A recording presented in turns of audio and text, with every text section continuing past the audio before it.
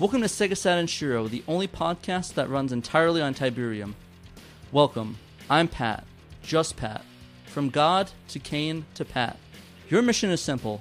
Rendezvous with your fellow comrades and play Command & Conquer by Westwood Studios. Tonight's Shiros are Nick, Ben, Peter, Patrick, and Dave. Alright, so before we begin, let's do some little personal updates real quick. Dave, did you want to start us out? So since we last recorded, I did like a Initial D stream. I kind of got on an Initial D kick for a while there because I found this Eurobeat mod that was going around, and that was kind of fun. And we discovered some rare footage from Dragon's Dream, like the first MMORPG to hit a console, and that ran off Japanese Nifty servers, and that was kind of a cool little discovery. We wrote up an article that you can find on SegaSaturnShiro.com.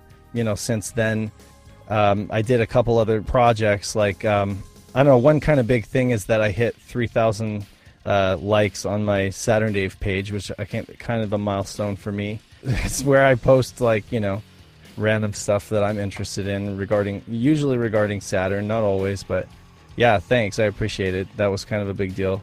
And I know Adam Kralik got one of my pieces. Like, he was one of the earliest ones to get on the Deep Fear list that I had going. And I haven't done that many copies of Deep Fear, but I did a batch recently, and he was in that thing, and he completely forgot that he ordered it, which I thought was funny. But he was like, "Yeah, I'll take it. I don't want to like lose out on the spot."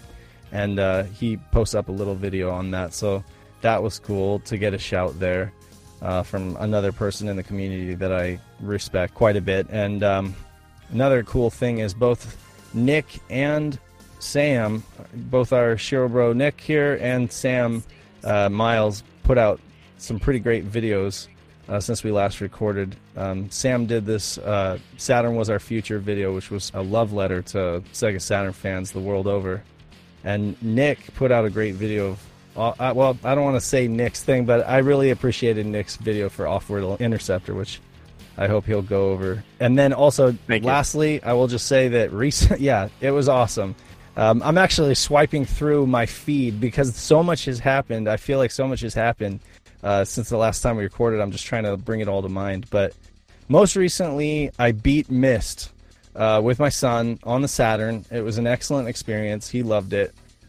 Just as good as the first time I played it. So I feel like Myst on the Saturn, I can recommend it. It's a solid experience.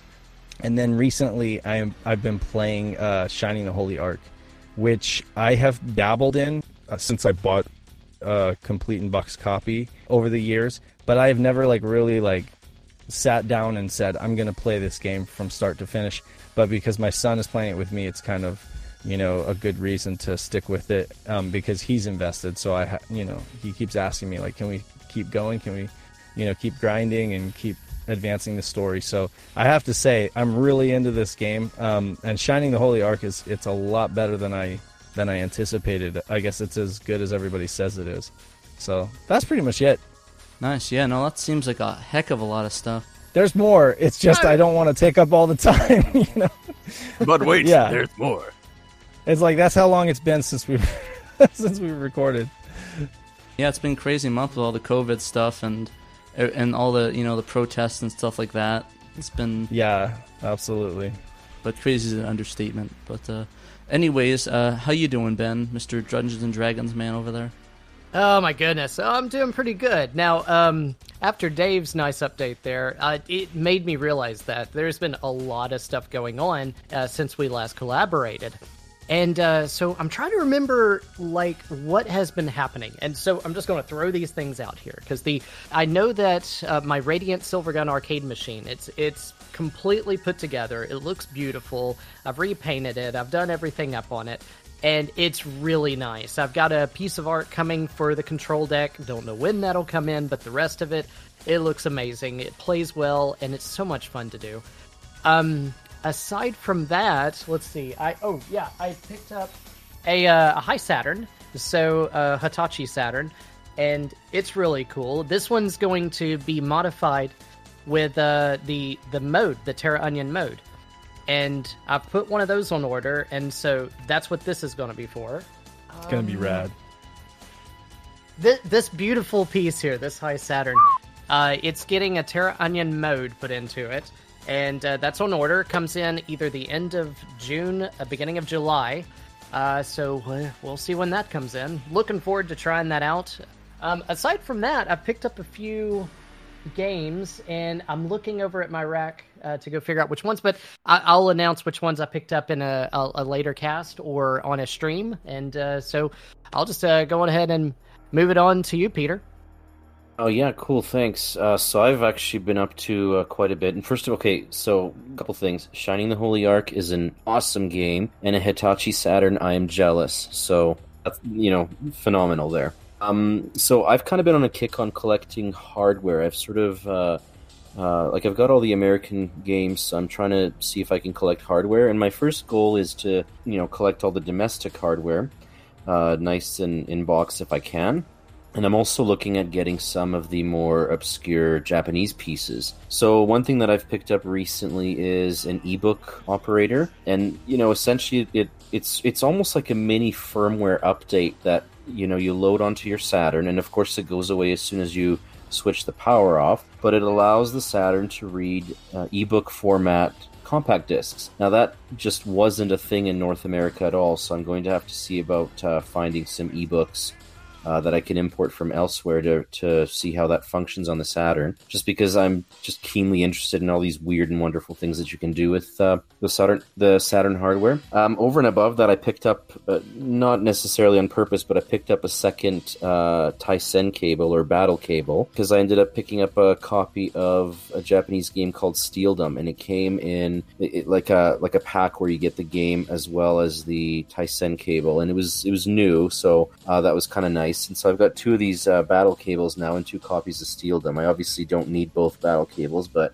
just sort of the way it worked out. I just want to mention real quick, I finished the original Clockwork Knight for the first time ever just a few days ago. Played bits and pieces of it off and on forever, it seems, but I've never sat down and actually sort of committed to finishing the game, so I was able to do that. It was a fun little distraction, and I actually got about halfway through the second game as well. And so it's fun, it's a fun little game.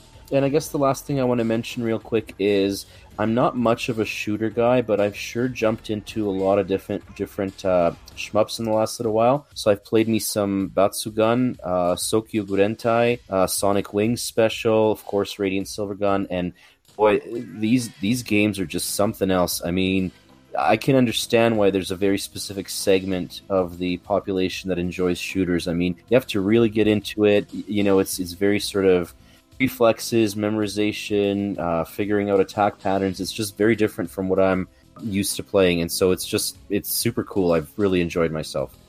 Which one have you favored the most out of those shmups? Okay, so Sonic Wings Special seems to be a lot of fun for me to just pick up and play.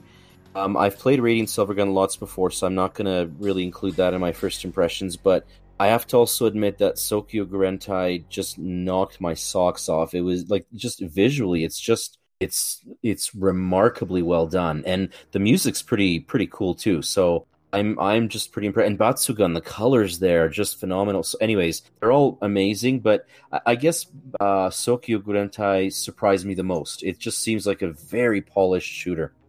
Same composer as Radiant Silvergun, Hitoshi Sakimoto. Sakimoto, right? Yeah.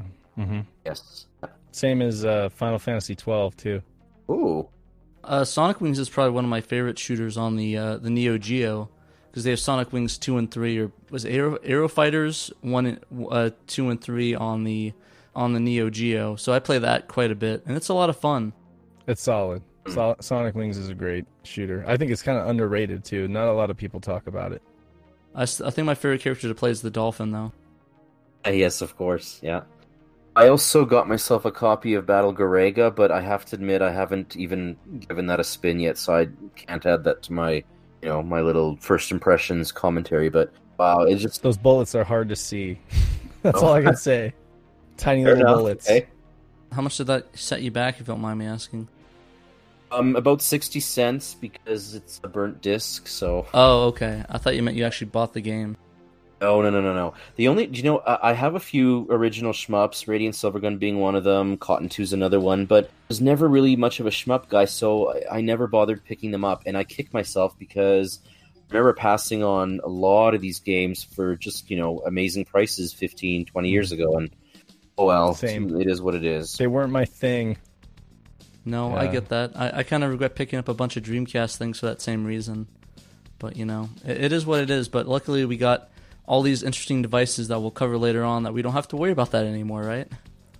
Exactly. For sure. I mean, unless we really want to look at the box, but, It's half the fun. So, first off, I just want to give a major shout out to Genovi. He recently put me in a video of his where he went over 10 YouTubers that have fewer than 2,000 subscribers to do what he calls a signal boost.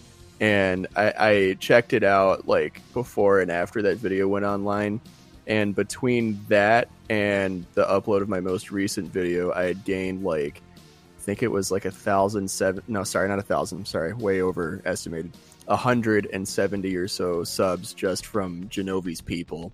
So that was really cool to see. And obviously I cracked 1,000 subs there and for the first time. So yeah, major thank you to Genovi for that. So, and then also Sega Lord X started putting my Twitter handle at the end of his videos. So thank you, Lord of Sega X, for doing so. I just wanted to interject that most people that watch that are new to your videos always say the same thing. They're like, "How does this guy have so few subscribers?" Because your subscribers are well deserved. Well, thank you. I appreciate hearing that. Agree. Thank you. I appreciate hearing that. It's those damn algorithm gods, I guess. I don't know. But yeah, so as David mentioned, I recently uploaded a new video about Offworld Interceptor Extreme, which is a really strange vehicular combat game.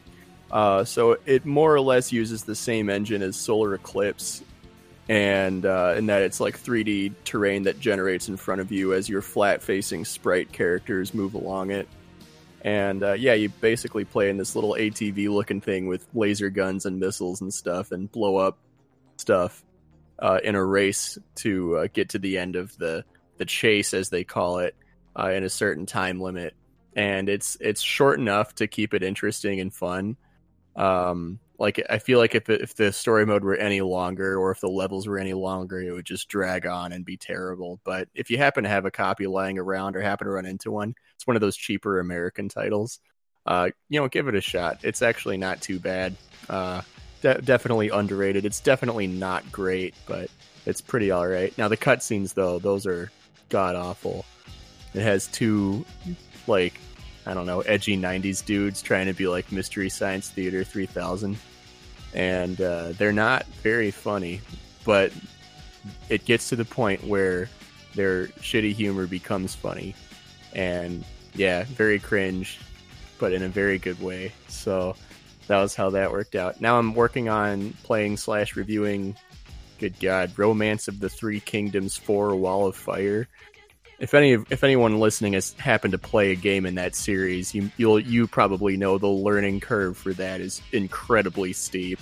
I don't know if the later games are any easier to get a grip on, but good God, this game is insane. I've spent at least 6 or 7 hours on it, and I still feel like I haven't gotten to the peak of the learning curve. I'm still climbing up it. I'm at a point where I'm pretty sure I've got a grasp of the basics. I think I understand it, but there's still a few weird aspects of war and the economy and buying, resources and stuff that I don't quite get yet. And the really shitty thing about it is if you're playing on Pseudo Saturn, the amount of memory it takes up is nearly all of the internal system memory. I think it's 400 some blocks. You do not have room to put any other game saves on your internal memory if you have a save file on there. And there's also a certain point in the gameplay where if you have too many things going on, it just won't let you save until you progress out of whatever that is. It's like a rare occurrence, but it can get to the point where you cannot save it because there's just too much for it to keep track of. It's ridiculous. I think it might be fun, but we'll see after I get up this learning curve. So I would recommend if you wanted to play Romance of the Three Kingdoms, maybe try one of the later games. Maybe it's a little easier to understand.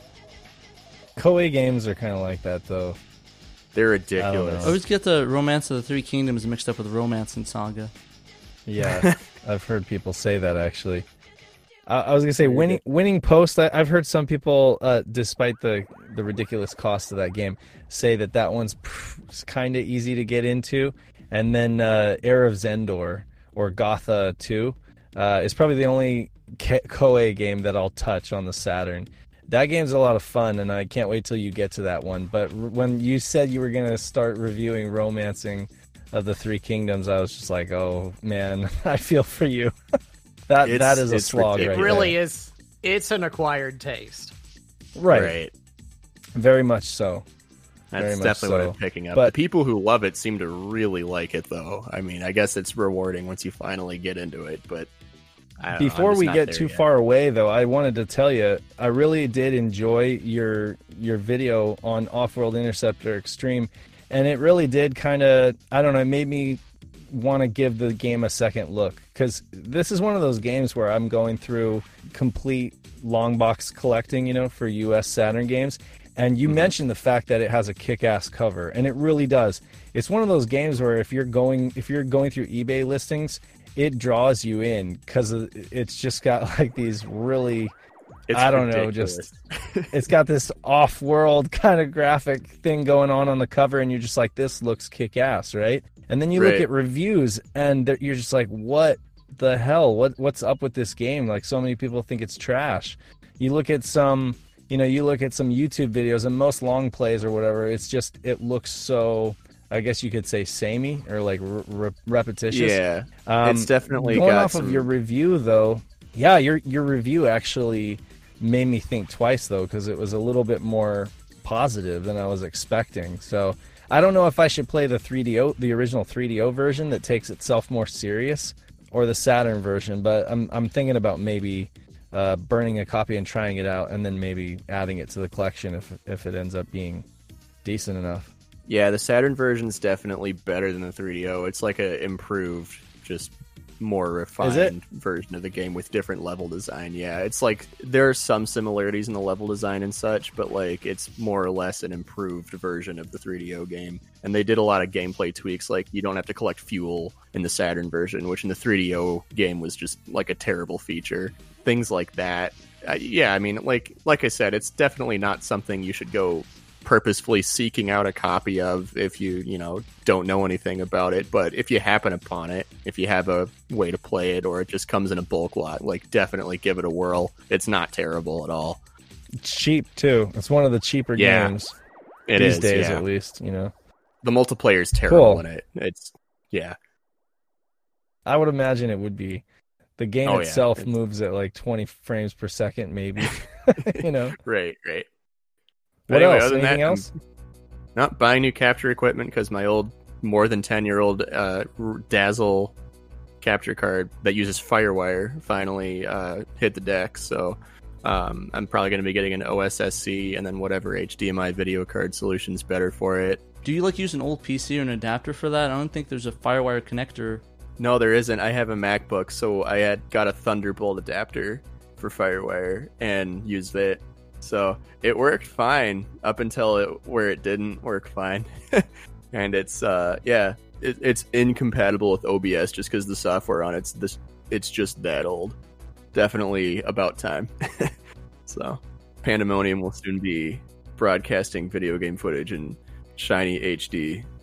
Getting that upgrades. Woo! So yeah, that's it. That's all that's going on with me. How about you, Mr. Patrick? How are you? Well, I've been working on a bunch of projects in this crazy quarantine. I started first with my arcade machine. I got it's called a Dream Pi. No, it's not a Dream Pi. It was a NetBoot Pi. Basically, what it does is that it allows me to NetBoot games to the Naomi, which is essentially an arcade Dreamcast system. So that way I can boot the games like a EverDrive and just load it via a network connection. So I got that all set up, and I ordered the board from Japan. It's going to take a little bit to get there, but everything's set up. I also got a connection for my Mister, so that way I can play my Mister on my arcade machine, so that's pretty cool too. I actually had to do some soldering because he did the connections wrong on there, so I had to cut some traces and move a wire. So that's another thing in my resume for working on arcade stuff, I guess, and soldering stuff. So that's kind of fun. That was fun. A bit annoying, but fun. Also got modified my current fight stick, the Hori Vulix. So they're pretty big sticks. It's about like almost 1.5 feet long of a fight stick. So I modded that to use a Brook Universal Fighting Board, so I can basically plug it into really anything that I want and play arcade games.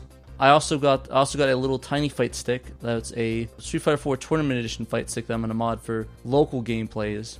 That's been pretty fun. I got a board for that, so I need to wait for that to come in to fix that. I also got a CRT Trinitron, so I can play VGA games and glorious CRT goodness. So that's cool as well.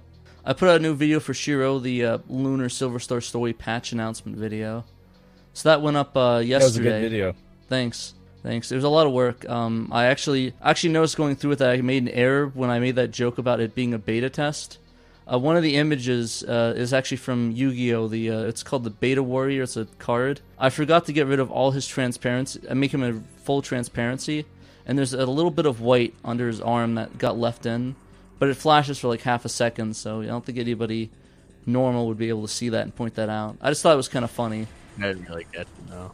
And it just because it was a great video too. So yeah, it just goes to show, no matter how hard you work on a video, you always find something that's messed up that you accidentally left in. So, preach. But yeah, it was pretty fun to make. I think I did it in about 2 days or so. There's a lot of editing with that one because there's a lot of jump cuts, a lot of music and syncing and voice acting and stuff. So lots and lots of editing. So as you guys probably well know about that. Besides that, I think that's about it. Good. And also Cyberpunk. So that's all set up for Cyberpunk. So I'm ready to fight people in the future. And Keanu Reeves. Oh, hell yeah. Nice. Speak off the record, Pat. Speaking of Cyberpunk, do you like text adventures, and have you ever played that Cypher? Have you played Cypher, a Cyberpunk text adventure? No, I heard about that, and I know about the board game it's based off of. I just haven't played a lot of text-based adventure games like on DOS and stuff. Oh, it's like a graphic text adventure. Like there's graphic elements and stuff like that, but you're typing in a console, and it's very much a Blade Runner ripoff. But I think it's up your alley. It's PC. Oh yeah, I'll check it out. I haven't have my retro build PC, but unfortunately I need to get a new power supply because I actually pulled that one for my new build because the power supplies are in so short demand. But no need to worry, it's not like an old power supply. It's like a brand new one I got to shove in there specifically for it. But because the power supply is being like out of stock everywhere, I had to improvise and take that one out to be able to power my PC. You know, gotta make sacrifices. But it'll be up and running soon as the power supply issue is solved and I can get that up and running again. Wait till you fire up Marvel vs. Capcom on that new Trinitron. It's gonna be sweet. Be amazed. I'm excited. It looks nice. It's gonna be sweet. And then I have that other one, the arcade monitor that I'm getting I meant my arcade system that also does VGA stuff, and that one I'm gonna be able to play MVC2 and a 29-inch VGA 31 kilohertz display. So that's gonna be beautiful.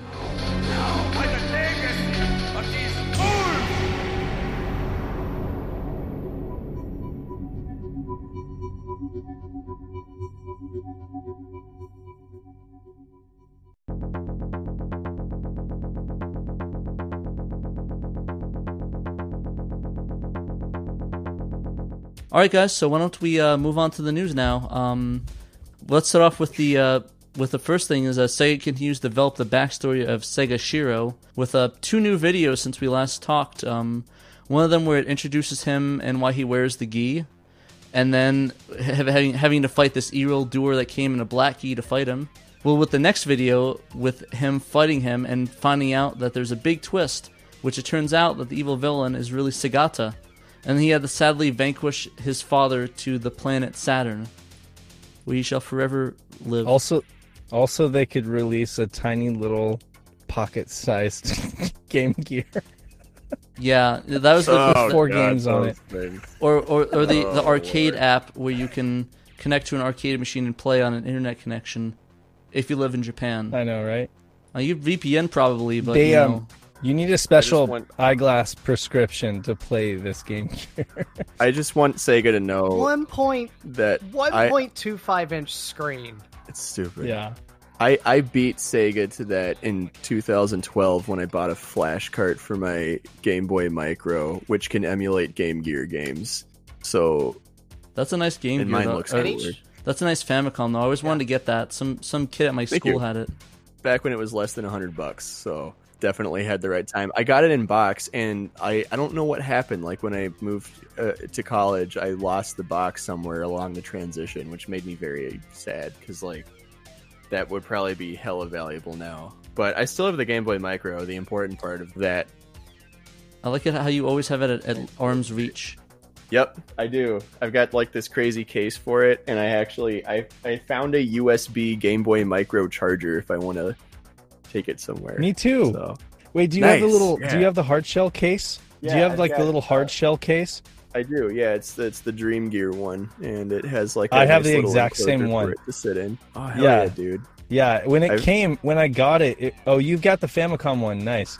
I have thank you. I have the like army men The, like, kind camo of one. pattern on mine. But yeah, that Dream Gear case had like all this oil inside when I first got it. I had to like Ew. wash it off because those rubber inserts had like all sorts of like oil on them. It was weird. Oof, It that was wasn't weird. water, Mine- Dave. But yeah, Mine didn't that have was an oil. I think the inclusion. game, yeah, not that kind of oil. I think the Game Boy Micro is actually bigger than these new Game Gears. Is it really? Oh, gross. I think so. It looks like. God. I mean, like even in my big hands, like it looks bigger than what these even. I mean, these Game Gears look small even in tiny Japanese hands. So I want to know who asked for them. Like, Right. At first, I thought it was kind of neat until I was like, "Oh wait, they only come with 4 games each." And wait, They're these are $50 this small? I mean, like, right? And so I was like, "What? Who thought this was a good idea?" So, if they released them as Christmas tree ornaments in like a commemorative box for $20 a pop, and they came with the same 4 games on, I think they'd sell like hotcakes. Like I'd buy one of each, and I'd hang them on my Christmas tree with those little Japanese charm things, you know. But for $50 a pop, that is just ridiculous. I don't know who asked for it. Yeah, I think you and I, Dave, were talking about that this was really geared towards the Japanese audience as an indication that it was announced only in Japanese. Because I think in Japan the Game Gear was pretty popular, but here it's like, I think maybe I was the only one that had one in my any group of anything when I was a kid. It was hugely popular in Japan, but I mean that price, I don't know how many Japanese consumers are going to buy it at that price. Considering, I mean, unless there's some potential to unlock it and just, you know, throw a ton of games on there. Yeah, somehow. I was really surprised it only came I with don't know. 4 games each. Yeah. I don't know how much internal memory it has. I mean, any other Sega system that hasn't been done, like they could have even come out with like a Sega CD, like something or another, or everybody wants the Saturn and the Dreamcast, obviously, but or even the Master System. Master System would have been a cool one because how many people have actually played a Master System? You know, Not many. I don't know. It was just a weird call to make a mini Game Gear. It really was. At least they did the Genesis before this. Yeah, my initial reaction was incredibly positive. When I just knew that it was a Game Gear, I was like, hell yeah. I've been waiting to have a reason to get into the Game Gear's library because I have a lot of friends who swear by it. Like this, I think you were one of the people talking about how great the Game Gear library is. And I haven't gone that deep into the Game Gear library. So I'm looking for a reason to, you know, get into it and be able to have it be convenient, you know, but with only 4 games and $50, like I was just like, you're killing me here. Like that just kind of ruins it for me. But I mean, let's be honest. Like all of this speculation with the Shiro commercials and stuff like that, what everybody was really hoping for was a Saturn Mini, right? Mm-hmm. And yep. I mean, that they were speculating, and of course, most of us with half a brain know that that's not really. We're not there yet. You know, emulation wise, for the price, we're not there. Because if this thing's going to happen at all, it's going to be at like a $70 price point, $70 or $80 price point to be realistic, and that kind of emulation isn't possible. I mean, I know Polymega have Saturn emulation down, but I mean that's a $400 console. But I mean, to get that kind of emulation power, even if we're not talking FPGA, we're looking at another few years down the road. You know, which by that time, the whole mini console thing might be just, you know, a memory. So it's kind of, yeah, don't know that that's ever going to happen. Yeah, see, what I would have done, okay, so here's the Game Gear, okay, right? And I think the size is fine, okay? Everybody always talks about the batteries, okay, right? How it just swallows these things. Now, to me, the size of this thing is perfectly good. It's really comfortable. It's easy to hold. But now what I would have done is this screen size here, I would have actually enlarged it for, say, like an updated Game Gear and given it an LCD.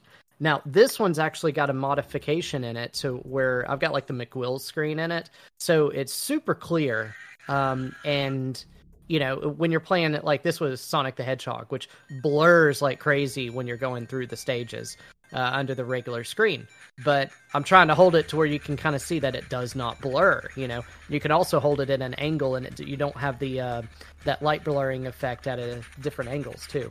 So there's definitely some upgrades that a Game Gear, you know, like say a relaunched Game Gear can have that are obviously better than this. You know, better battery life, better screen, larger screen, stuff like that. Better caps that don't explode for no reason.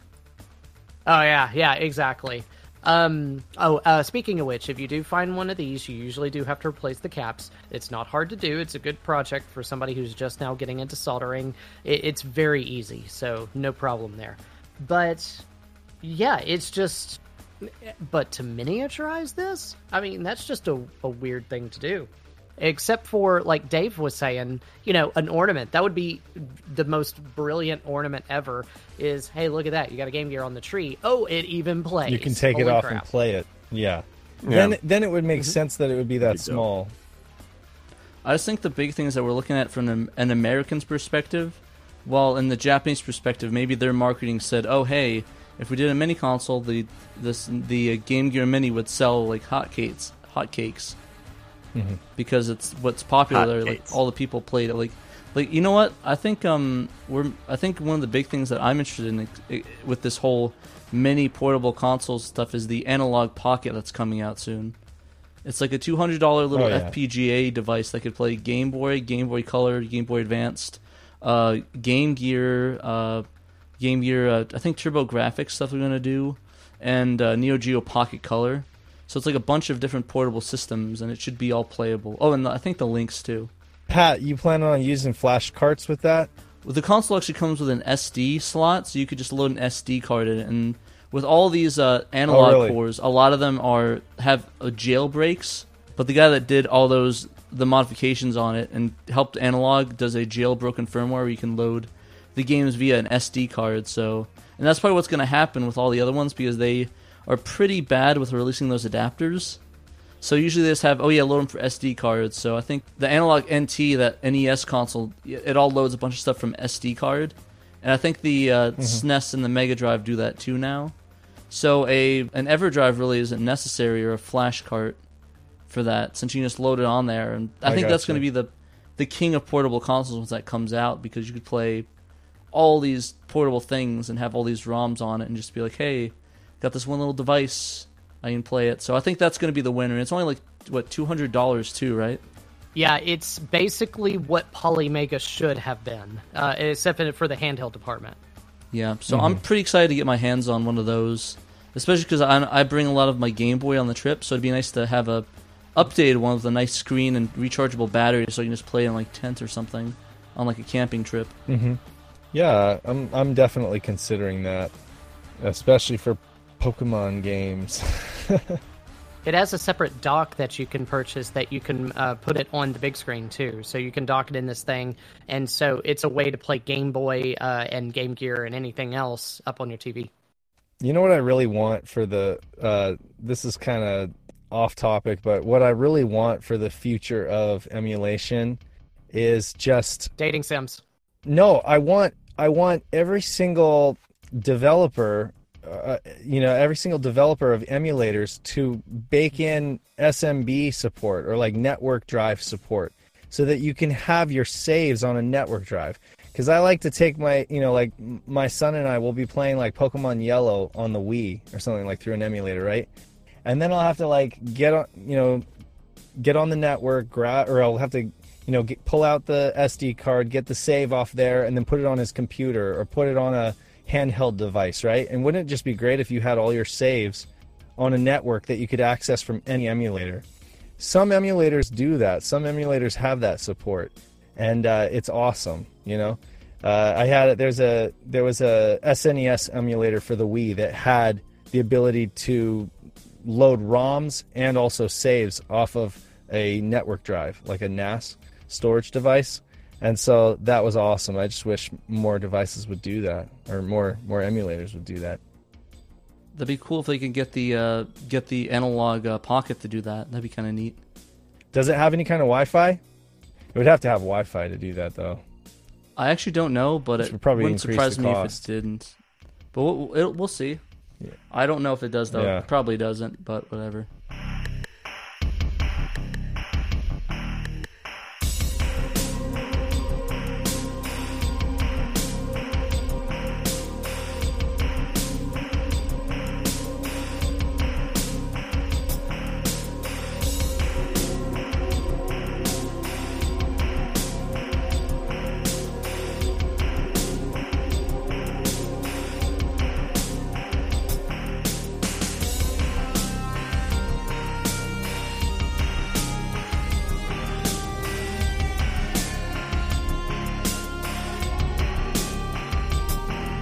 Why don't we talk about the mode announcement and just talk about sort of ODEs in general? I mean, I know the mode ODE, for you that don't know, Terra Onion, the guys that did the Neo SD and the, was it SSDS3 and all those other ODE stuff, announced a Saturn and Dreamcast ODE. So basically, it can work with any version of the Saturn and any version of the Dreamcast. It's all plug and play. Just connect the pin connectors, the power supply, put inside of the Dreamcast or Saturn, and replace the disk drive, and you can load games off of an SD card, or actually this one supports an SD card and a SATA connection, so you can put in a SSD or a hard disk drive into it and just have a giant storage unit, which I think I'm going to be doing. But I think it's kind of interesting. What do you guys think of the mode ODE coming out?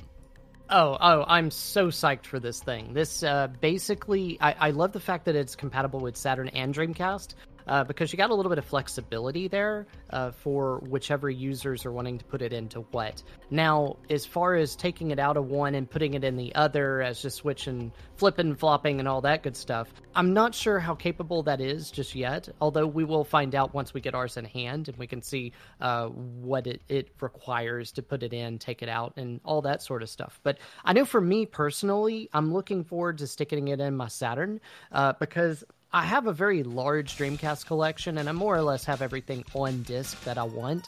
But the Saturn, I'm missing so many games because of the Japanese market. And now the rest of the American games have been just priced so high that I don't really want to spend $100 to $300 on a game individually versus just being able to just play them on something like the mode. And so my plan is to put it in the Saturn, keep it in the Saturn, and then have all these games that I can just go ahead and play and have at my fingertips, which I think is fantastic. Yeah, I definitely agree. I actually have the Rhea right now, so I think I'm going to put it in my Dreamcast just to sort of differentiate that. But I think it's going to be a really neat device for both the consoles. What about you, Dave? What do you think? Are you going to look into getting one? Yeah, I think that... So I had a pre-order and I canceled it due to financial reasons, and also just because I really don't need an ODE yet. I'm not there. I have several consoles. They all have, I just don't, I have all the games I want, at my fingertips. And I also make games, as you know, and I often have to test functionality of burns and stuff, like make sure that they work. So, I don't have the immediate need for an ODE.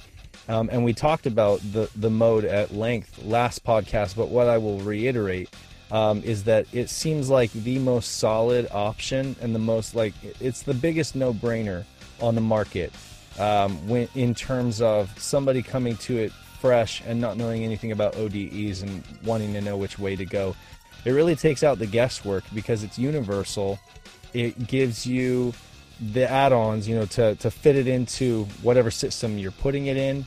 It's universal in terms of, how many pins. You don't have to worry about opening up your Saturn or your Dreamcast and what kind of console, what kind of board revision do I have. It pretty much has you covered. You're backed by a company, Terra Onion, who has a reputation.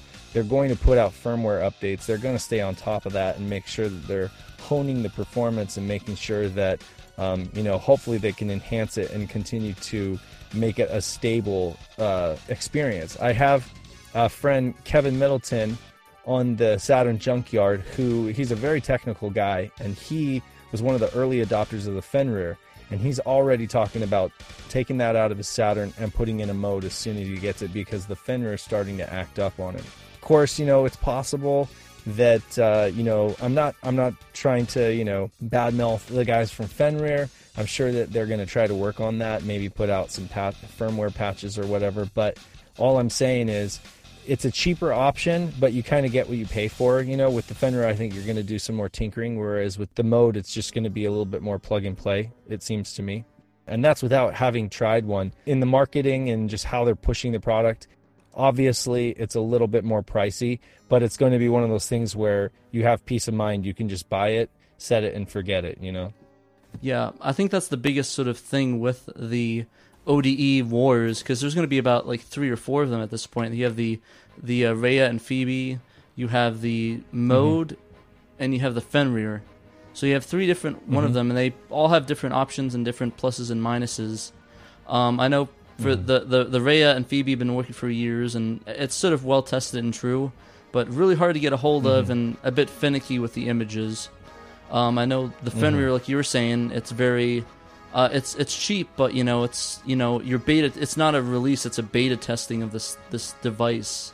So a lot of people don't realize this is a testing phase of it. It's not like an actual physical device that's purchased ready for boxing and stuff. It's he has these pre-orders, he just ships it out, and it works for the most part for most games. It's still hard to get, like the Rhea and Phoebe.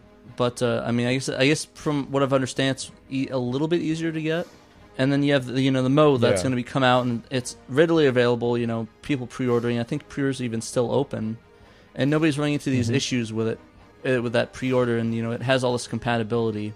Like you were saying, you pay for what you get, and I think, in my opinion, if I were to select one or recommend the audience, I'd have to say you'd probably want to just hold out for the mode for now. We'll see when tested ourselves when it comes out if you want to hold out. But the Fenrir, you don't know. They could stop testing it, or maybe they just get it as good as they can, and it's like, oh, well, you got to buy new hardware now because it's up to the maximum, or there's some issue with it. And the Rhea and Phoebe, just so hard to get. When it comes to factory real estate for your pick and place operation, you have a limited amount of projects you can run at the same time. So it makes sense that they would have one universal project, and they're just going to blast out as many of them as they possibly can. So it makes sense that pre-orders are still open, because they're planning on saturating the retro market with this thing, which is good, because if it has a high install base, it's going to have a high support. It's going to have a lot of support because it's like a legit, commercial product. Not saying that those other products aren't legit or that they're not commercial, but it's kind of a different scales when we're talking about, the size of the operation.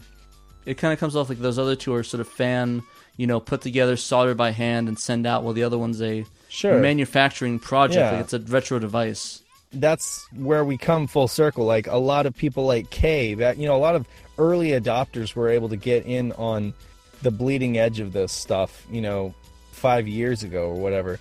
And the same goes for like the OSSC. I remember the OSSC was just a pre-order thing. It didn't even exist yet. And, you know, Fudo was talking about it on the Hazard City forums. And, you know, now it's something that people can just say, I'm going to go buy an OSSC. And it's not like you have to get on a long wait list or anything like that. You can actually get them now. It's just one of those things where we've reached a point where now we have a product that's going to be more available, and it's going to probably offer, you know, better features. Well, obviously, right out the gate, the ability to add a SATA drive is awesome, you know, because you can literally fit no more swapping out SD cards, you know. Just pop the whole library on there, right? Yeah, get like a 500 gigabyte SSD or 1 terabyte and just set it and forget it. Yeah, and no using, you know, no, I don't know if this is a thing that people do, but no using like images that have been, you know, scraped of information. You're using like full-on GDI images, you know, like the raw GDI images, right? Because I know some people to save space will use, you know, some of those Dreamcast images that have had some of the information pulled out, you know, in order to save on size. Even if it's just dummy data, you know, you're sacrificing some stability there, you know, in terms of, if I'm not mistaken, you know. Whereas, like, if you just have a huge hard drive that you can just throw all the GDI images on, then, you know, you're dealing with a 1-to-1 copy. Exactly. So just, you know, and like you said before, you just set it and forget it. Just throw that SSD in there and just go play some Dreamcast games. Yeah. Then if you reach a point in, you know, your journey where you decided, you know, I want to put the, you know, it could be years down the road, and you decide you want to put the drive back in and you want to swap it over to a Saturn because you just picked up a Saturn. It sounds like you potentially have that ability. This isn't a hot swappable thing where you can just pull it out of one and put it into the other. But it's definitely one of those things where you could change your mind, you know? Yeah, I mean, because that's it's not what a you can solder do. situation. Yeah, you can just pull it out and, I mean, load it up with the Saturn images and just hook everything up, and it should work, from my understanding. There's no, like, soldering or... So, you know, somebody who doesn't own a Saturn right now, or vice versa, you could get into it, and then if they pick up a console later on, you know, they you know, they'll have something that they can use for the other console. So yeah, I'm still kind of waiting for the whole satiator thing to pan out so that I can see how they compare, because of course that's not an ODE, that's more like a flash cart. But I completely forgot to mention that either. I actually don't know. I mean, it's like in a perpetual. It's not really an ODE. It doesn't really work the same way, so I could understand you not including it in that, you know, in that family of devices, because it kind of works in a different way and then leaves your CD-ROM drive intact. But I don't know, that kind of remains to be seen. We've seen it working. The beta testers have shown video of it working and being patched and stuff like that, but really what remains to be seen is how available it'll be and what the price is, because I still don't even know how much it's going to cost. All I have is like whispers of speculative pricing. Yeah, well, not to mention, I mean, well, when it, or if it comes out, we don't know what the situation will be with the mode. Will everyone already have a mode in there? And it'd be like, well, I have this mode and this 500 gigabyte hard drive. Do I need to get another, you know, satiator? Will this be for like the giant market of Saturn guys, or will this just be for people that, oh, I have this option now and are new to it? I mean, sure. I know the crazy people like me that'll get both. I can think of scenarios where one would, okay, Ben's gonna put the mode in his high Saturn, you know, but Ben's got other Saturns. Ben goes to trade shows too and stuff like that. So I mean, imagine if you had smaller than a deck of cards, you know, you had like the full Saturn library in your pocket.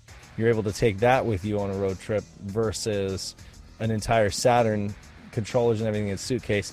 You took it to a trade show and you were able to pop it into, I don't know, a friend's Saturn or something like that, and you had, you know, games at your fingertips that you could, you know, demo or, you know, play Bomberman or whatever. You know, like there are scenarios where I can definitely imagine it being a nice thing to have the equivalent of a Saturn flash cart, and which is not what the mode is, you know.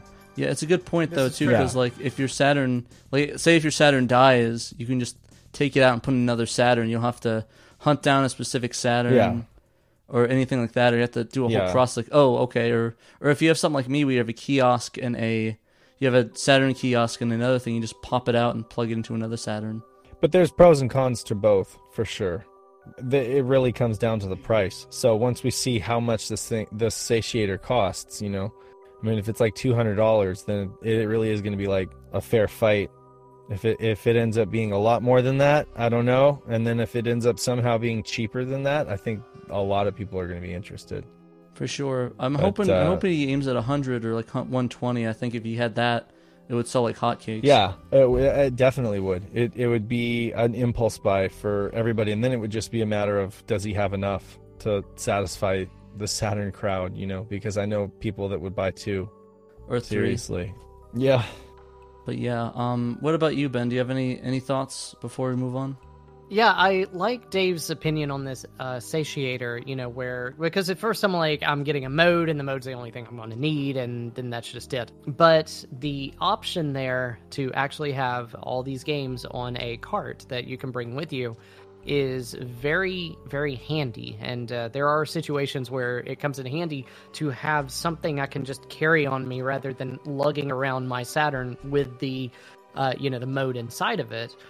Versus just having this little, like he said, a deck-sized cart to where I can just bring it up to somebody else's Saturn. All of a sudden, we got Bomberman, we got everything else we want to play, or English translations that they want to see, stuff like that. Those are something that have popped up a lot, and I like showing them off. That's something that's also good for it.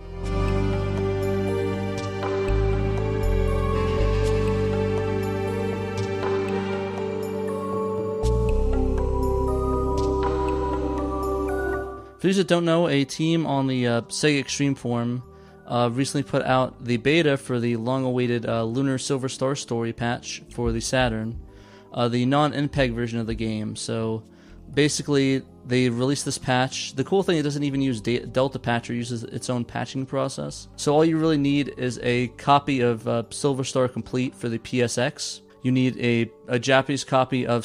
Yeah, Ben has it in his hands for you that can't see it. A Japanese copy of Lunar Silver... You said the PSX. Yeah, PSX, PS1, whatever they call it. So the original PlayStation, and you need a Japanese copy of Lunar Silver Star Story for the Sega Saturn, the non-MPEG version. I think you can tell because one of them has like a cover of all the guys on it, and one of them is like a white cover. I think the white cover is the MPEG version, the other cover is the non-MPEG version. I have it in the video I put up about that. I actually put a video together explaining some of that stuff. So if you want to check it out, it's on the Shiro YouTube page, and I go into detail on what you need, some of the stuff, how to follow some of the instructions, and I'm hoping that one of us could put out a patching video in case people have issues. I've seen a lot of people having trouble getting the patcher to run correctly.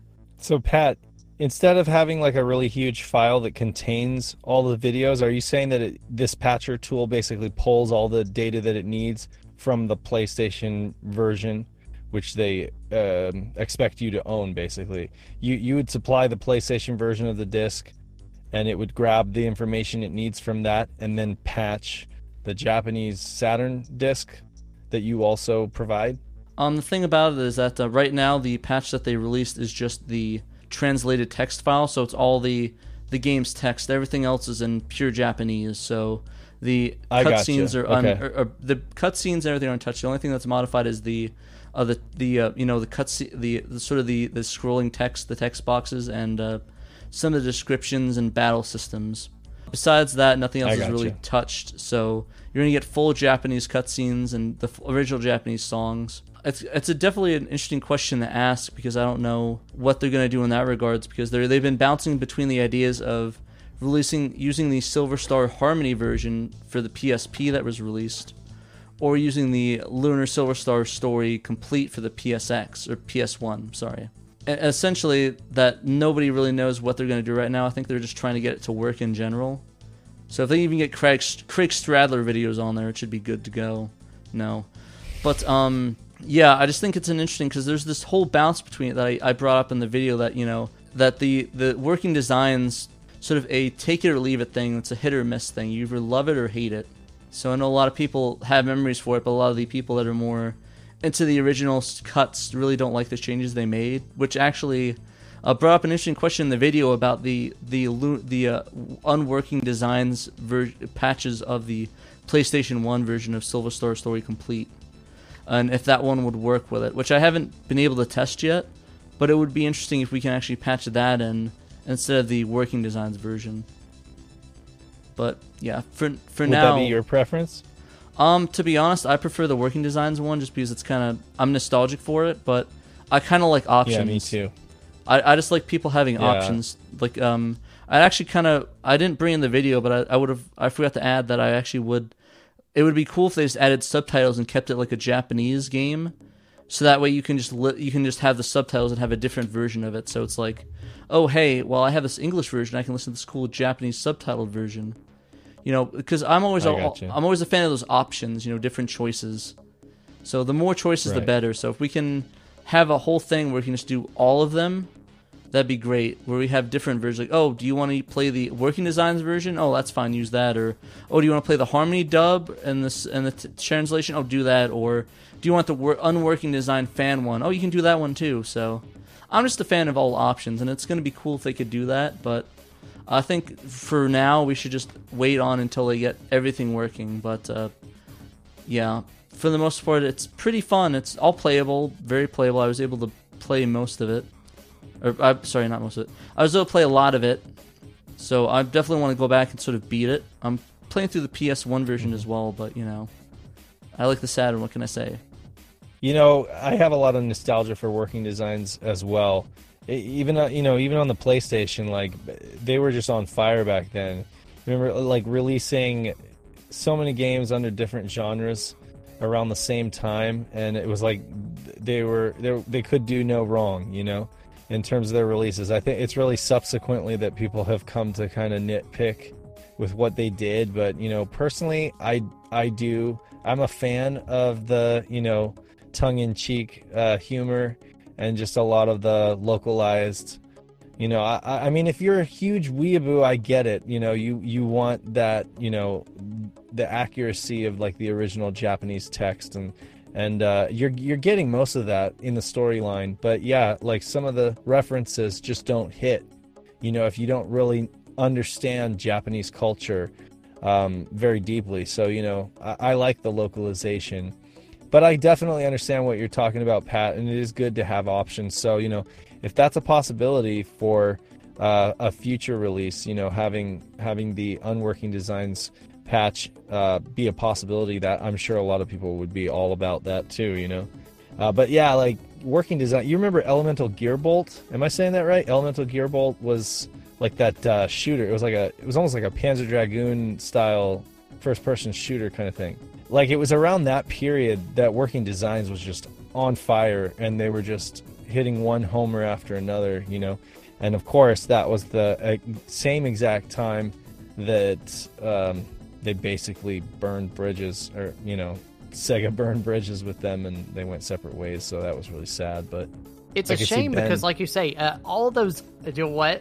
I was saying I could see Ben has something to say.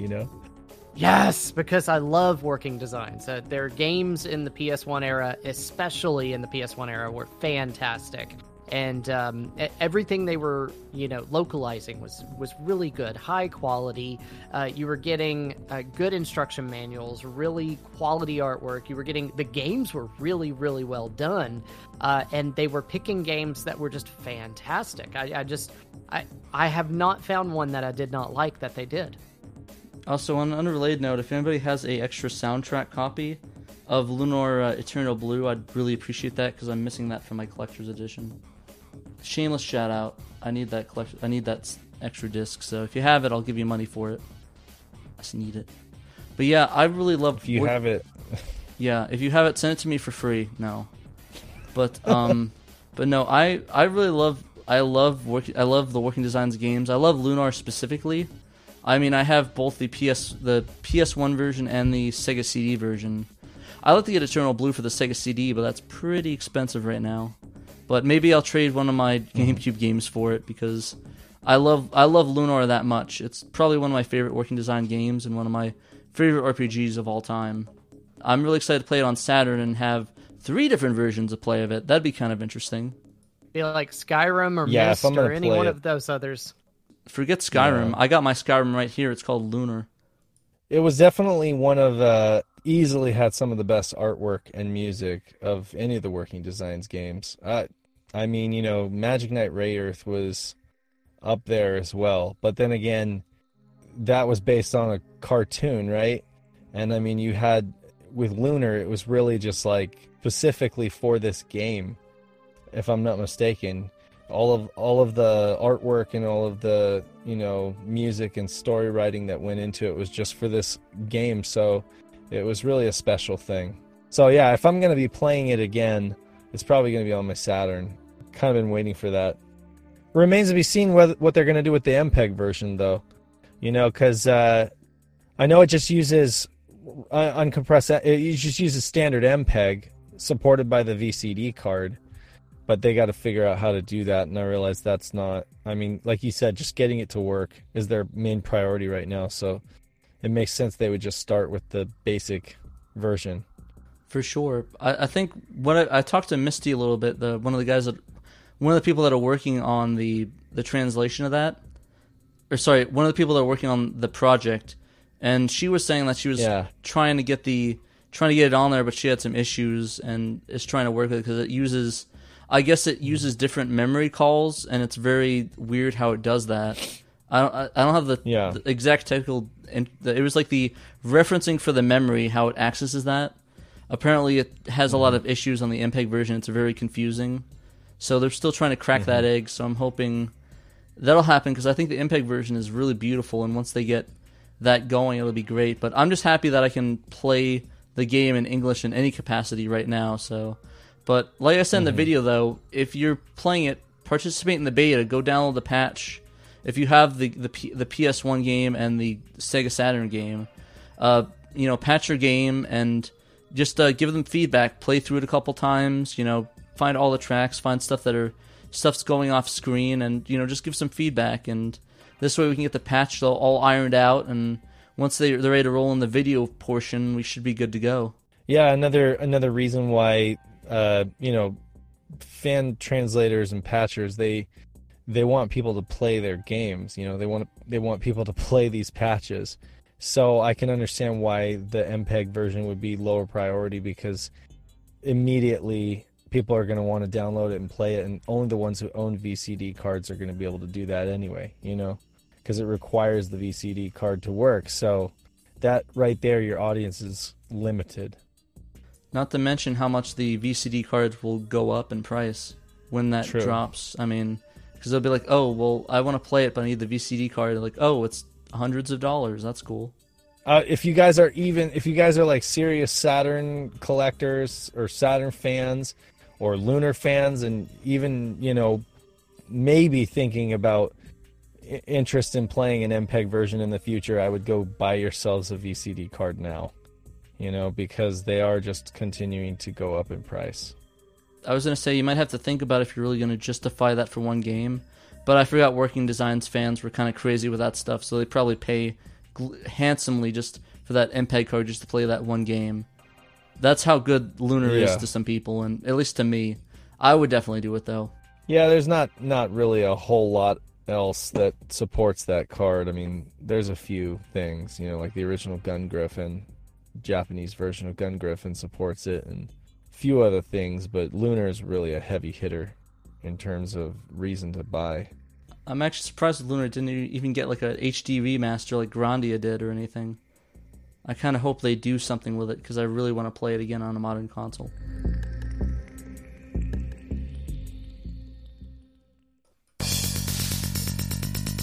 It's not good. It doesn't look good.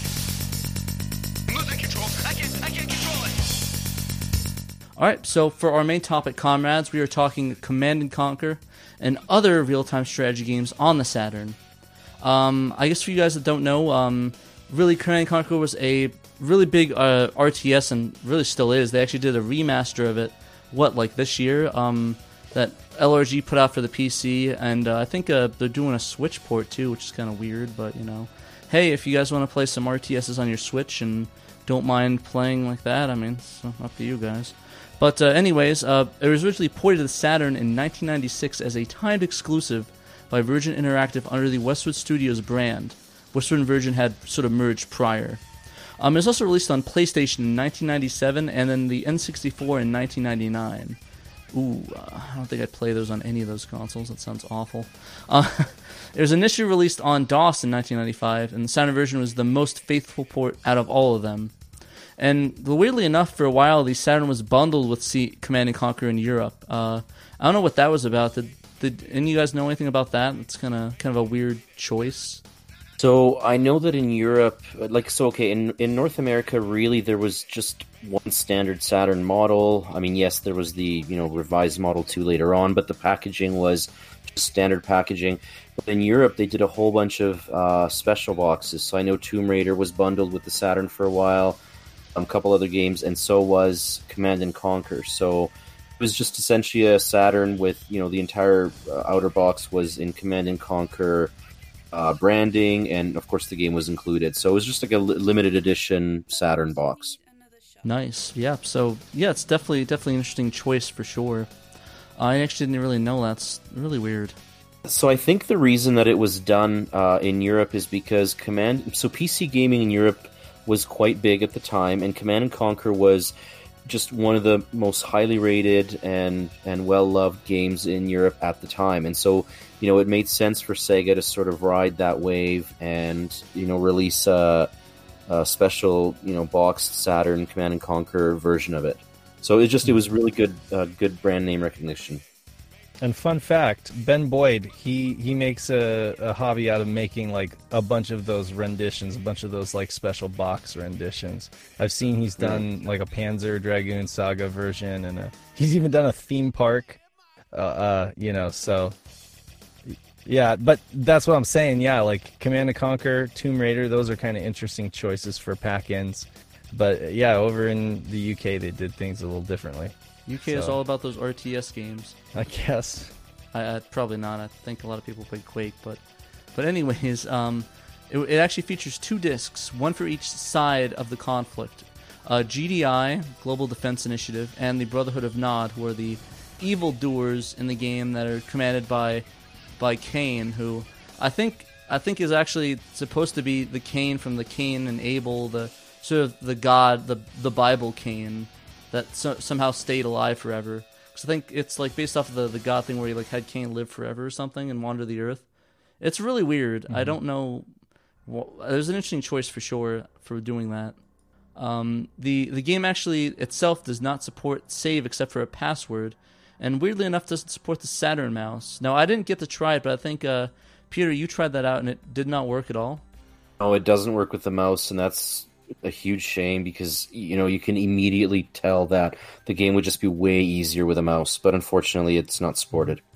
Yeah, I actually didn't have a ton of issues with the controller as much as I thought I'd have, but I still was a little bit better on the PC version for sure when I played that. Anyways, yeah, I also thought it was kind of weird. I actually did research on it, and apparently none of the versions had a actual save functionality. Both the PlayStation and the Nintendo one, I believe, don't have like a save function. Apparently, it was all password based, which is kind of weird considering the PC supported like 5 bajillion saves on it. I do think though that with games like this that have a lot of information, like think about everything that on your map that would have to be saved. I think that it would end up some developers would opt to throw in save support, but they wouldn't really know how to optimize it. And you'd end up with these games that would basically eat up your entire internal storage, And that was usually because they just either didn't want to take the time to try to optimize the size of the save file or use any kind of like compression, or because they just didn't know how. So in this case, with so much information needing to be saved, I think that they would just opt for a password system, and that way you could kind of, once you've unlocked several areas of the game, you can kind of zip around to one part or another.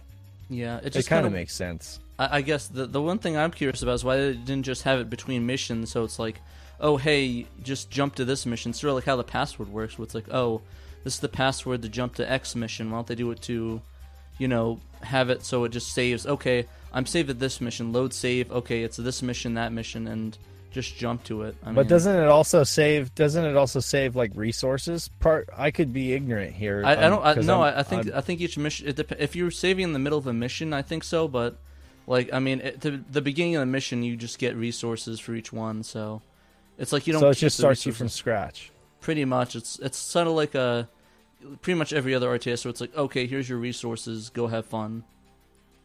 Wow. Okay. Well, in that case, I stand corrected. I don't really know why they wouldn't put in safe support for that. Probably couldn't figure it out.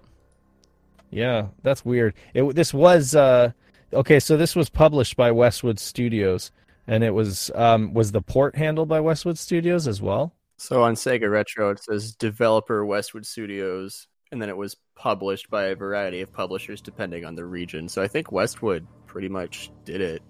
It doesn't look like anyone else really had a hand in it on the developing end. Okay.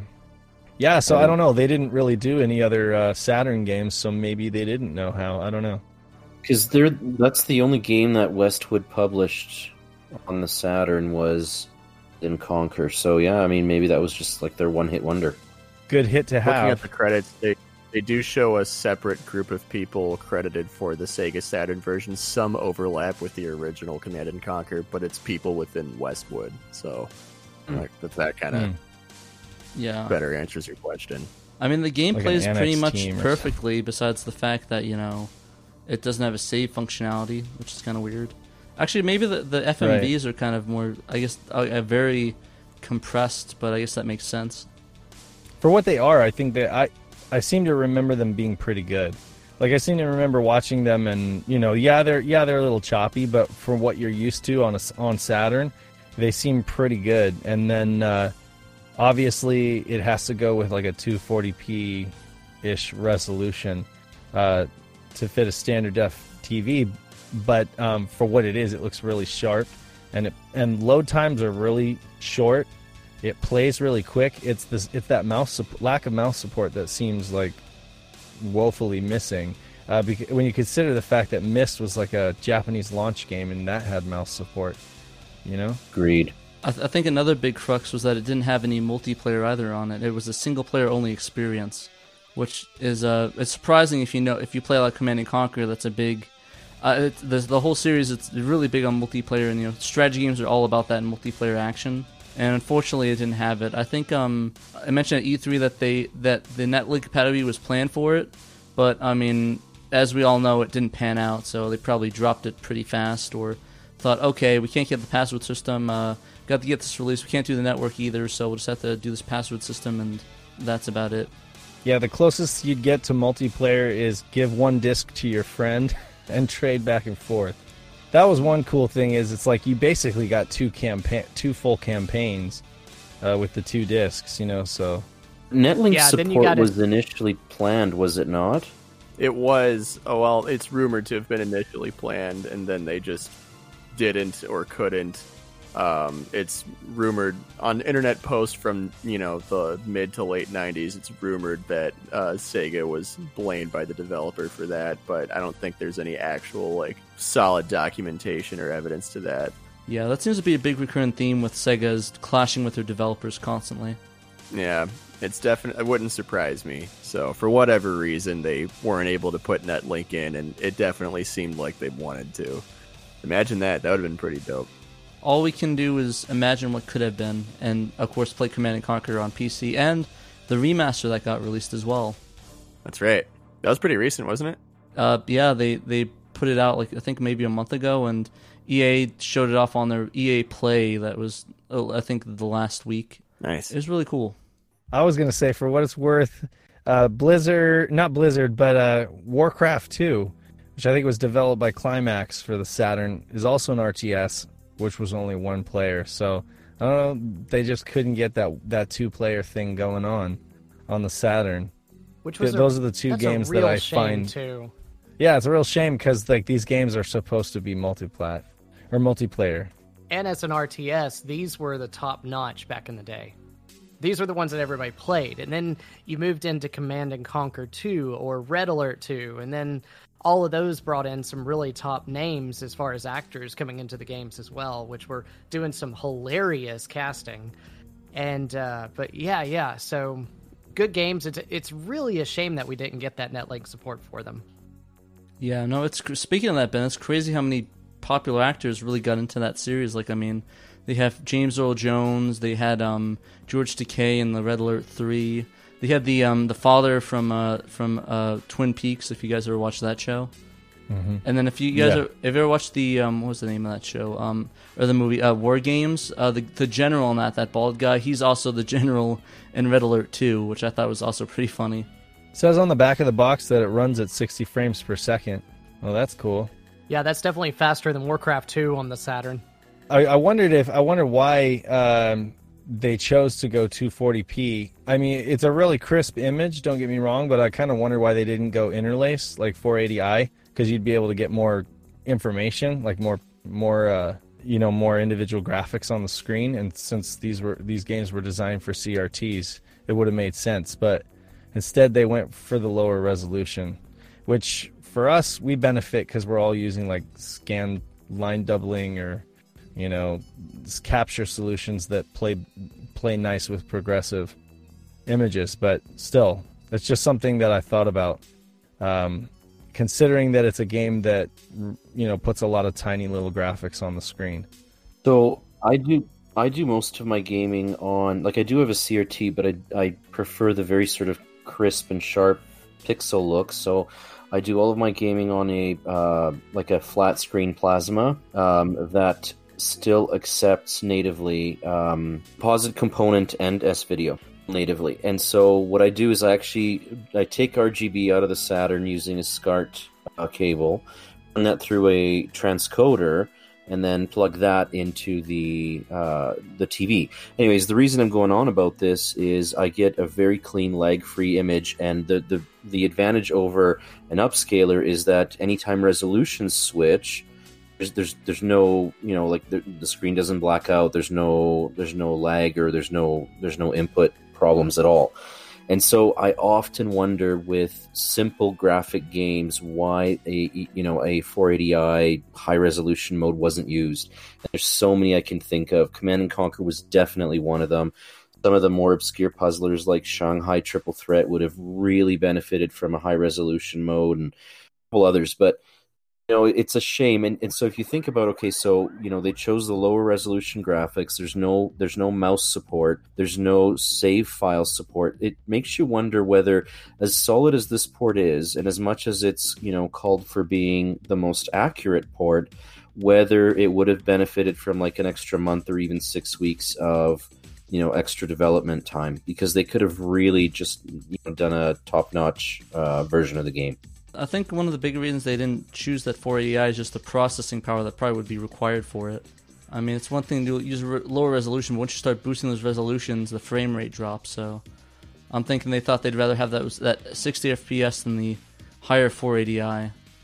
Yeah, you know what? That's true. That's a trade-off, because I could be wrong, but it's like pretty much 4 times the processing power to run 480i compared to 240p.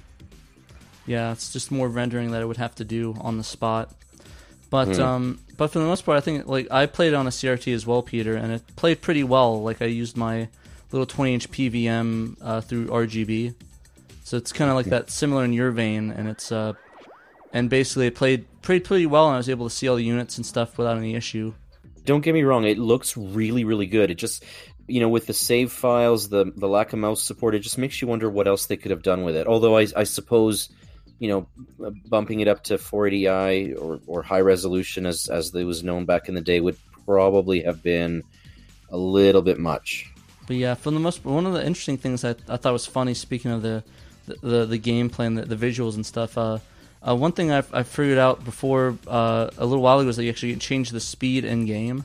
Because I thought at first it was like moving a mile per minute. It's like, oh, well, I guess you can change it on the PC, but apparently you could change it on the console as well to make it a little bit faster. Because I was like, oh wow, I guess I'm playing this 1 mile a minute now. I made the pro gamer move of not realizing you could change the speed whenever I did my run through of Command and Conquer. So yeah, mine was a little more sluggish there. Yeah, how far did everybody get? Did anybody beat it? I beat it a few years ago on PC. I think I got halfway through it on the Saturn. or at least most of the way through it on the Brotherhood of Nod. I played the Brotherhood of Nod because I think Kane's like the coolest, so I have to gotta represent my main guys, the Nod guys. Nod to the Nod. I played GDI, but I think I got about halfway too. Thing is, I cheated like a lot. I was basically just spamming the nukes. Dave. Boom, boom, boom, boom, boom. Well, so little time. Oh, I so get many. Right. But yeah, no, that's one of the things I loved about it. It was very much Grand Theft Auto 5-ish, where you can just like pull up the little side thing, pop in the code. You got nukes, take out their entire fleet. It's like I don't got time for this. Well just done. nuke them. I got about halfway through the good guy Golden Eagle dudes, and the best part is, of course everybody does this, but the missions where you're able to build up your resources, just like spend like an hour seeing how many troops you can amass, and then sending the swarm in to just like frickin' curb stop the bad guys on the other end. I think there was this one where I had like 300 or 400 or so, just ready to go. I had them all on a grid. And you could only select like a certain amount. I wasn't able to select all of them at once, but I don't know if that was like a hardware limitation for the Saturn or if that's how it was on PC. I'm not 100% sure. I thought it was like a pretty decent translation, all things considered. Like it played well and it looked really, really good. It's just, I don't know why they didn't have mouse controls. That's just such a major bummer. Like, why didn't they do that? That's just, even Myst had mouse controls, and that came out before the Saturn mouse came out in the United States, roughly a year before the mouse came out in the US, and Myst still used it. Command and Conquer should have used it. That was stupid, but oh well. I think we all think it's stupid because it makes no sense why they didn't put it in,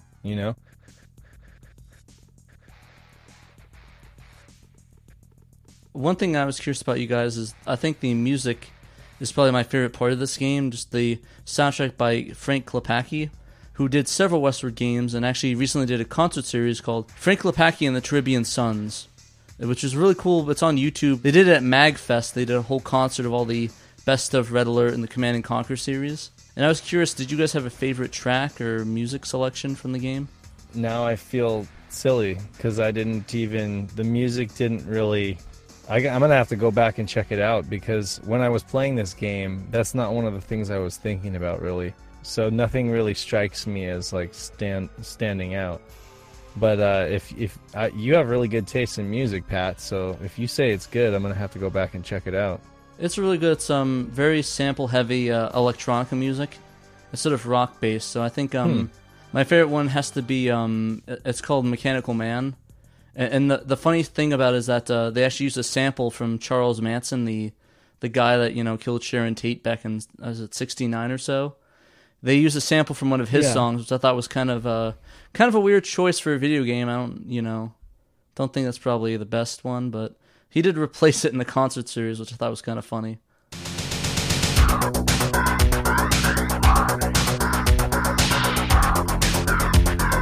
I'm a mechanical man.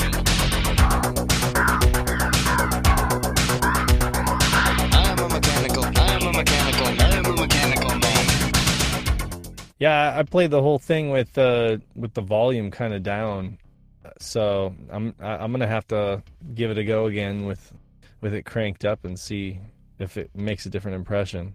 Yeah, you can also listen to it. They have the full soundtrack on YouTube and the concert series. They have some really, really banger tracks, in my opinion. Is it Redbook Audio? Can you pop the disc in your CD player?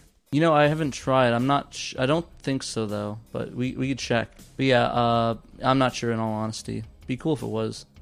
I just popped it into a CD player, and it does not have Redbook Audio tracks on it. But it does have an interesting dude talking to you and telling you a bunch of interesting information. So that's kind of neat. What were they saying? Well, I was trying not to play it too loud so that it didn't come in over my mic, but... it was just like, the world, it needs your help. Will you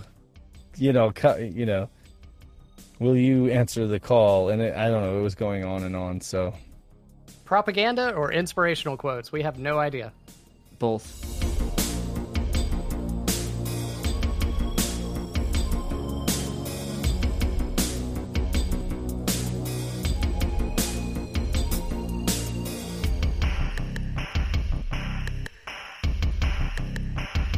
I really like the intro in the game. If anybody hasn't really just sat and watched it for a little bit, it's really quite funny as it's kind of like flipping through channels and just seeing all these little silly little skits that are going on during that. And so that was fun. I really like that little add-on right there.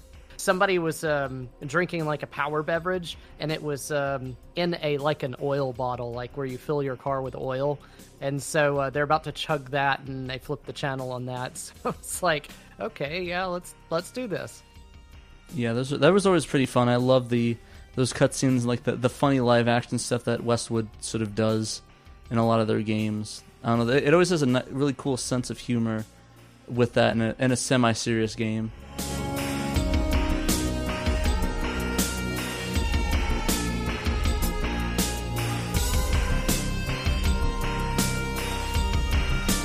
The obscure game of the cast, Saturna Obscura, and that is E or Z, depending on how you would pronounce that. And that's it. It's just called Z. So it's just like the game D, except it's Z.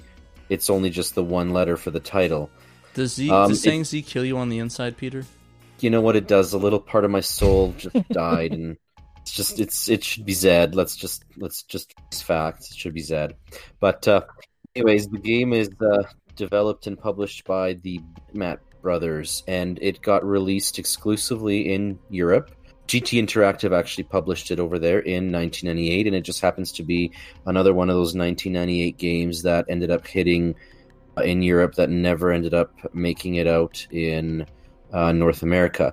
So it's similar to Command & Conquer in that it's a real-time strategy game. But one major difference is that there is no resource development. So you kind of start off with what you have. The other thing too is you're not, your soldiers and your troops and whatever, they're not human, they're robots. And so there's some really bizarre sort of storyline behind that. You get to select one of two opposing robot armies, and you have to obviously try to defeat the other one. And yes, this game does support the Saturn mouse, and it just I felt that made a really huge difference in your gameplay experience overall. The game never ended up doing as well as Command & Conquer. Command & Conquer was obviously a top game. It was very well reviewed, very well received. Z wasn't as much, but it's definitely not a bad game. I don't even want to say that it's like a poor man's Command & Conquer, because that's not the case. It's got its own virtues. It does take quite a while to load each mission, I found, as I was sort of playing through it, like significantly long loading times, to the point where I thought, okay, is the game broken? Is something not reading right or whatever? And it is possibly the only Saturn game that I've come across where in one of the opening FMV sequences, one of the characters drops the F-bomb. Although it's cleverly disguised, just as the character is saying it, there's an explosion that goes on in the background. I mean, you can sort of catch it or whatever, but it's one of those moments where, it's in there, and it wasn't censored any more than that. Then, that explosion sort of sound sort of happening in the background. Now listen up, you lard asses. Where's my damn delivery? It was due here an hour ago.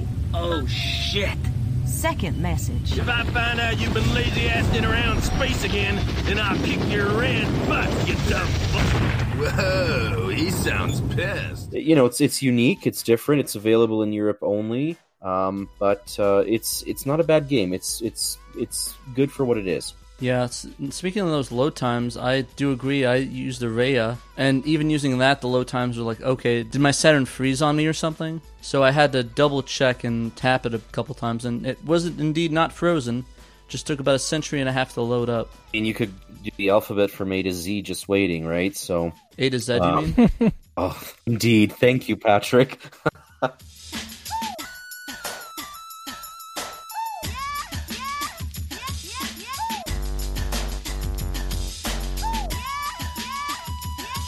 One of the things about the game is that it had that 1998 year in it, and everyone knows that North America plus 1998 plus Saturn equals death.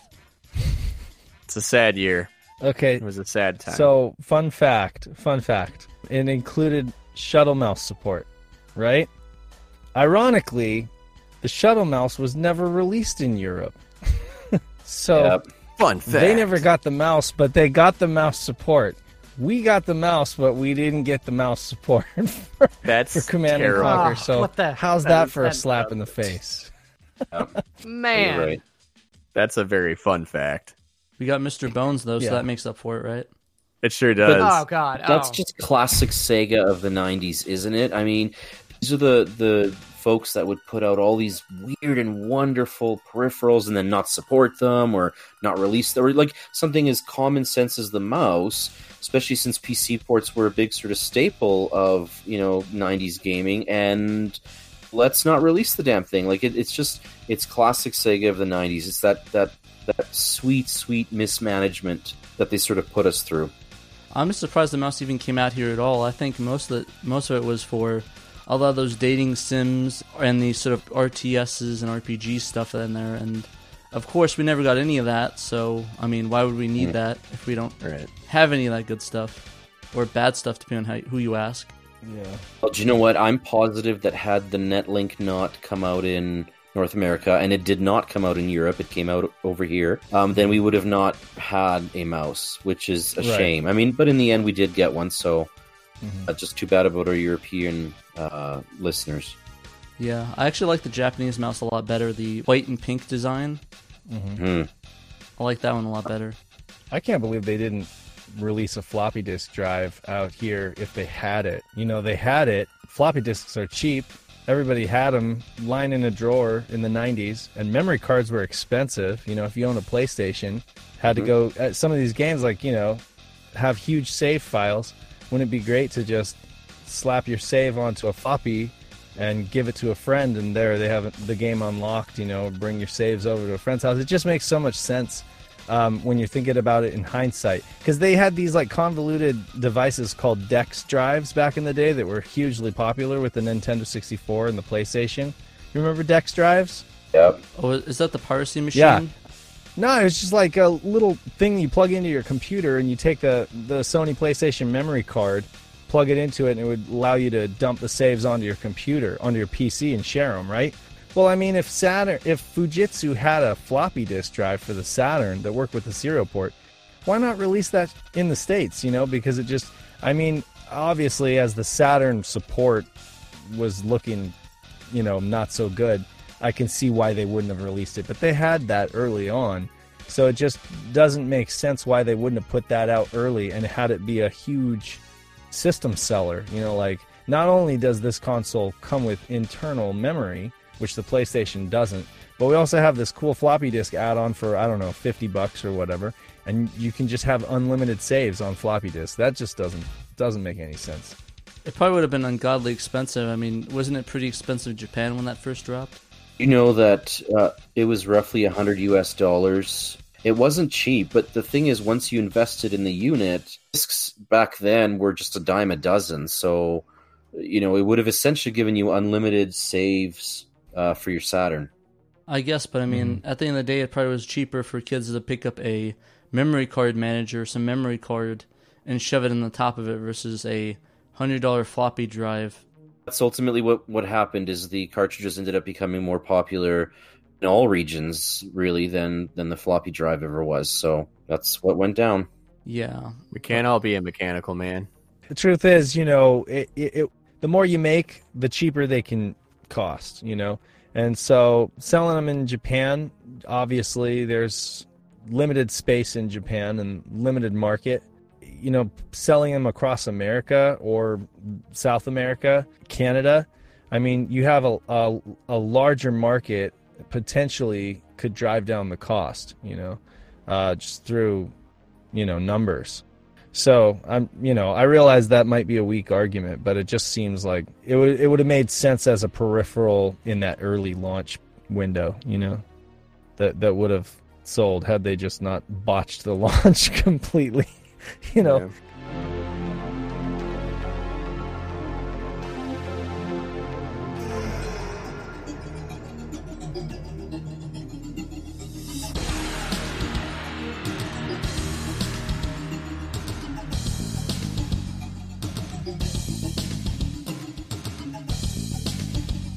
What'd you guys think of Z? I got the same impression you did, Pat. It just kept freezing up, and I kept wondering if my Saturn was broken or if my laser was dying. I started worrying that my laser was dying. Yeah, I hate those scares. Yeah. get that existential crisis. Well, I got to get a drive, hunt down the drive for it, the laser. Got to open that up. Well, no, I burned it on a cheap Memorex disc, so I thought I shot myself in the foot. I'm like, oh, damn it, I burned this cheap disc, and now I just screwed my laser. And then I found out, oh no, this is just something this game does. That probably doubled the load times alone just by doing that. Yeah, probably. It's just what I had lying around. Fair enough. Gotta make it work. Don't want to waste those Tower Uden discs. No, hell no. Altogether, I liked the game. Thought Command & Conquer was a little tiny bit better. I think one of the issues I had with it is that I had a hard time controlling it with the controller versus Command & Conquer. It was a lot harder for me to control in that game. And I was just a bit confused at first, but I realized, oh, you got to capture the towers. So it took a little bit, but it was pretty fun. And some of the graphics were pretty cute. I like the little animations, the robots in between were pretty funny. But compared to Command & Conquer, I think I like Command & Conquer a bit more, though. But I might be a little bit biased. I'm surprised to hear you say that they're comparable, you know? Yeah, I'm interested in the terms of strategy games. It's a little bit different, and it's in the way that they play. Like one of them was more like a I don't know, it kind of felt like a Flash game from the mid 2000s, early 2000s, like the send your armies to a place while they spawn over and over again. I don't know if you ever played any of those stuff, but it kind of felt like that. I know what you're talking about. But like in the vein of strategy games, I kind of preferred Command & Conquer. But overall, I thought it was pretty decent. Probably not something I want to go out of my way and play, unfortunately. But I guess if I had to recommend it, maybe if you're bored on a Saturday and have nothing else to do. I actually haven't played it yet. It's on my list of things that I really want to get going and give it a try. But I'm trying to get through a couple of these other Saturn games before I get to it. So it's just one of those things that it's going to be played, but I just haven't gotten there. I, too, have not gotten around to it. I blame Romance of the Three Kingdoms. I do agree with your comment on it kind of looking like one of those old Flash games, though. I definitely, having looked at it, it gives off those vibes for sure. It's, for some reason, a very accurate description of that. Of Yeah. Zed. Yeah, it just goes to show how far we've come in terms of games in the future. I mean, now I think Zed would make a kind of nice mobile game, at least. It would, yeah.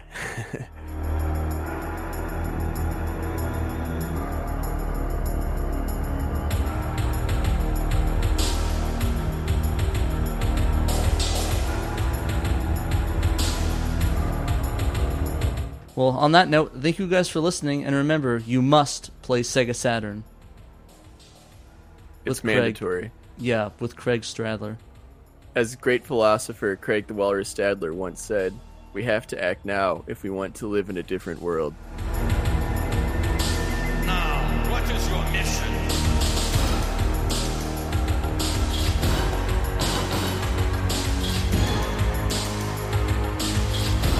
We will stop them now!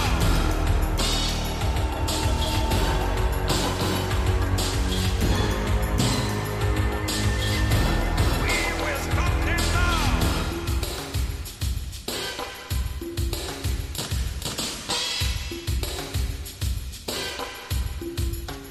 Are we ready?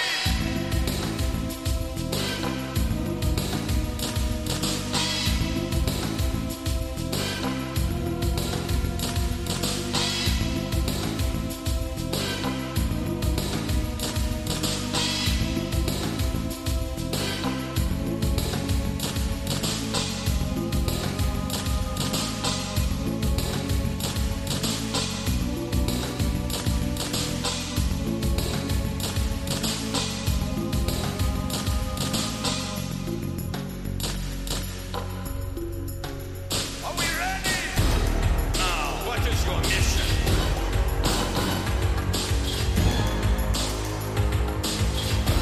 We will stop them now!